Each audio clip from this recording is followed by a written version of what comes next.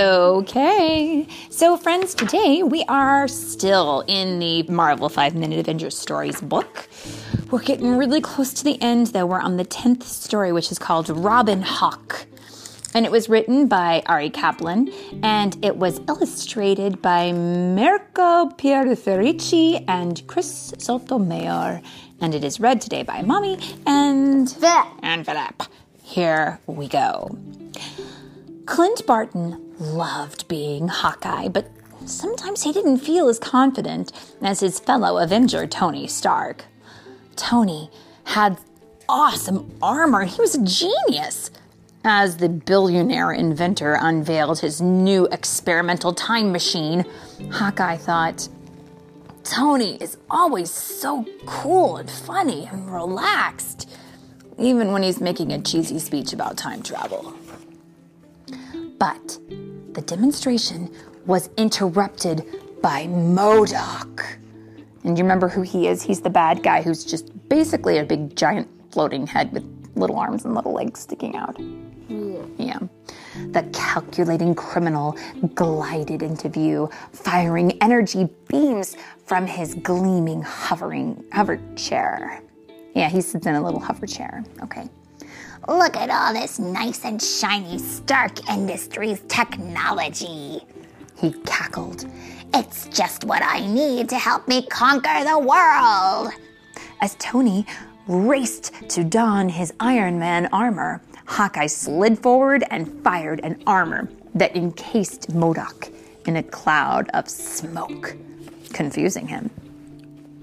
In his baffled state, the floating supervillain accidentally knocked both himself and Iron Man toward the time machine's glowing energy field. Hawkeye jumped forward to yank Iron Man away from the machine, but he was pulled into its energy fields too. All three disappeared, along with the time machine itself. The trio reappeared in a field surrounded by bleachers full of people. Maybe we're at a ball game, thought Hawkeye. Then he noticed that everyone in the bleachers was dressed strangely. No cell phones, sunglasses, or baseball caps. On a faraway hill, Hawkeye saw a castle. It looked like something out of a fairy tale. Clint pulled Tony close and whispered, I think we're in the Middle Ages. Just then, a squire approached Iron Man and asked, Are you here for the jousting tournament, Sir Knight? The armored Avenger removed his helmet, waved at the crowd, and flashed them a charming grin. They applauded wildly. Hawkeye couldn't believe it. Wow, he thought. Even in the Middle Ages, Tony's the coolest person here. Suddenly, the people in the bleachers pointed behind Clint and yelled, Ogre! Ogre! Hawkeye spun around to see MODOK sneaking away with the time machine in his clutches. Tony flew over and snatched back the device. That enraged the brainy bad guy, who attacked Tony with an energy blast. Reeling from the impact, Iron Man aimed his repulsors at MODOK. But all that came out was a bit of black smoke. The time machine's energy field had shorted out Tony's repulsor beams. Oh no. Thinking fast, Hawkeye shot a trio of explosive arrows at MODOK. The blasts damaged the supervillain's hover chair, but he escaped into the nearby forest, roaring, This isn't over, Archer! The townspeople crowded around Hawkeye, proclaiming, It's him! It's the legendary Robin Hood! Hawkeye shook his head, shouting, No, you've got it all wrong. I'm not Robin Hood. The villagers cheered. Only Robin Hood would be so modest. They thanked Hawkeye for saving them from the ogre. and they marveled at his archery skills. Now Clint knew what it was like to be cool. The local blacksmith even presented him with a special arrow. But then the town crier approached Hawkeye pleading, "The ogre is rampaging through the forest. Won't you come help us, brave Robin Hood?" This is so funny, isn't it? Hawkeye answered, "Of course." But he felt bad. Nobody deserved to be called an ogre, not even MODOK. So Clint added, "He's not actually an ogre. You see, he's a biomechanical living computer." The town crier just stared at him blankly. It was too difficult to explain. Let's go get the ogre," Clint said with a sigh, and then followed the town crier with Tony. Hawkeye and Iron Man knew that MODOK was too dangerous to be left to roam free in the Middle Ages. They had to capture the floating felon and get back home.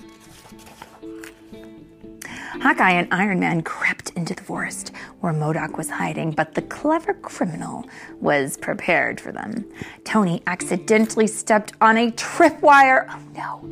Before he knew it, he was trapped in a cage made of tree branches. But Tony had his own tricks. Using his rocket boosters, he broke free of the trap. While MODOK was distracted by Iron Man, Hawkeye fired an arrow at him. The arrow covered the super-sized supervillain in an electric net. Now that he was Hawkeye's prisoner, MODOK admitted that he needed the two heroes to get back to his own time. This primitive era is not a proper place for a genius like me, he said with a sniff. Besides, MODOK thought, after I'm back in the present, I can just snatch the time machine from these do-gooders. Iron Man activated the time machine. The little device hummed to life.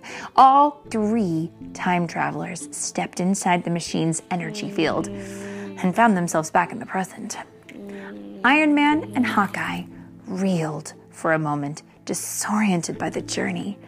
MODOK took that opportunity to grab the time machine, but just as he was about to activate it, Hawkeye shot a grappling hook arrow at the device.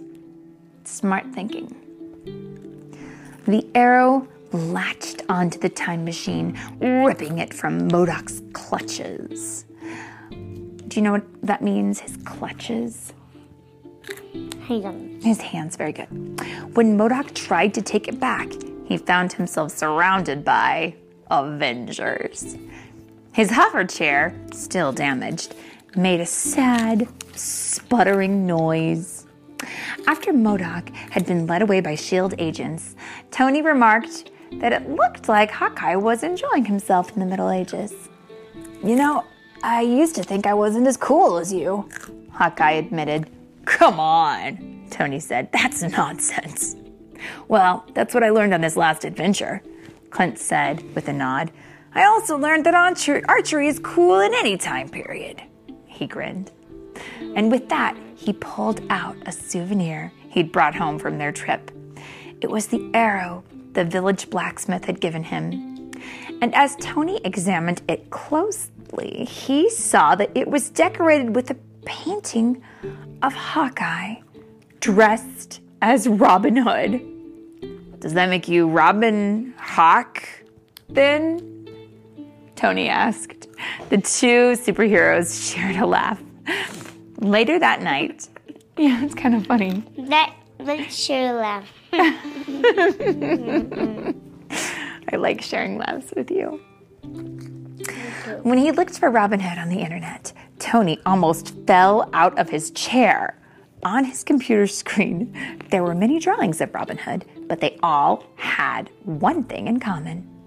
Robin Hood always wore a purple arrow on his chest, just like Hawkeye's.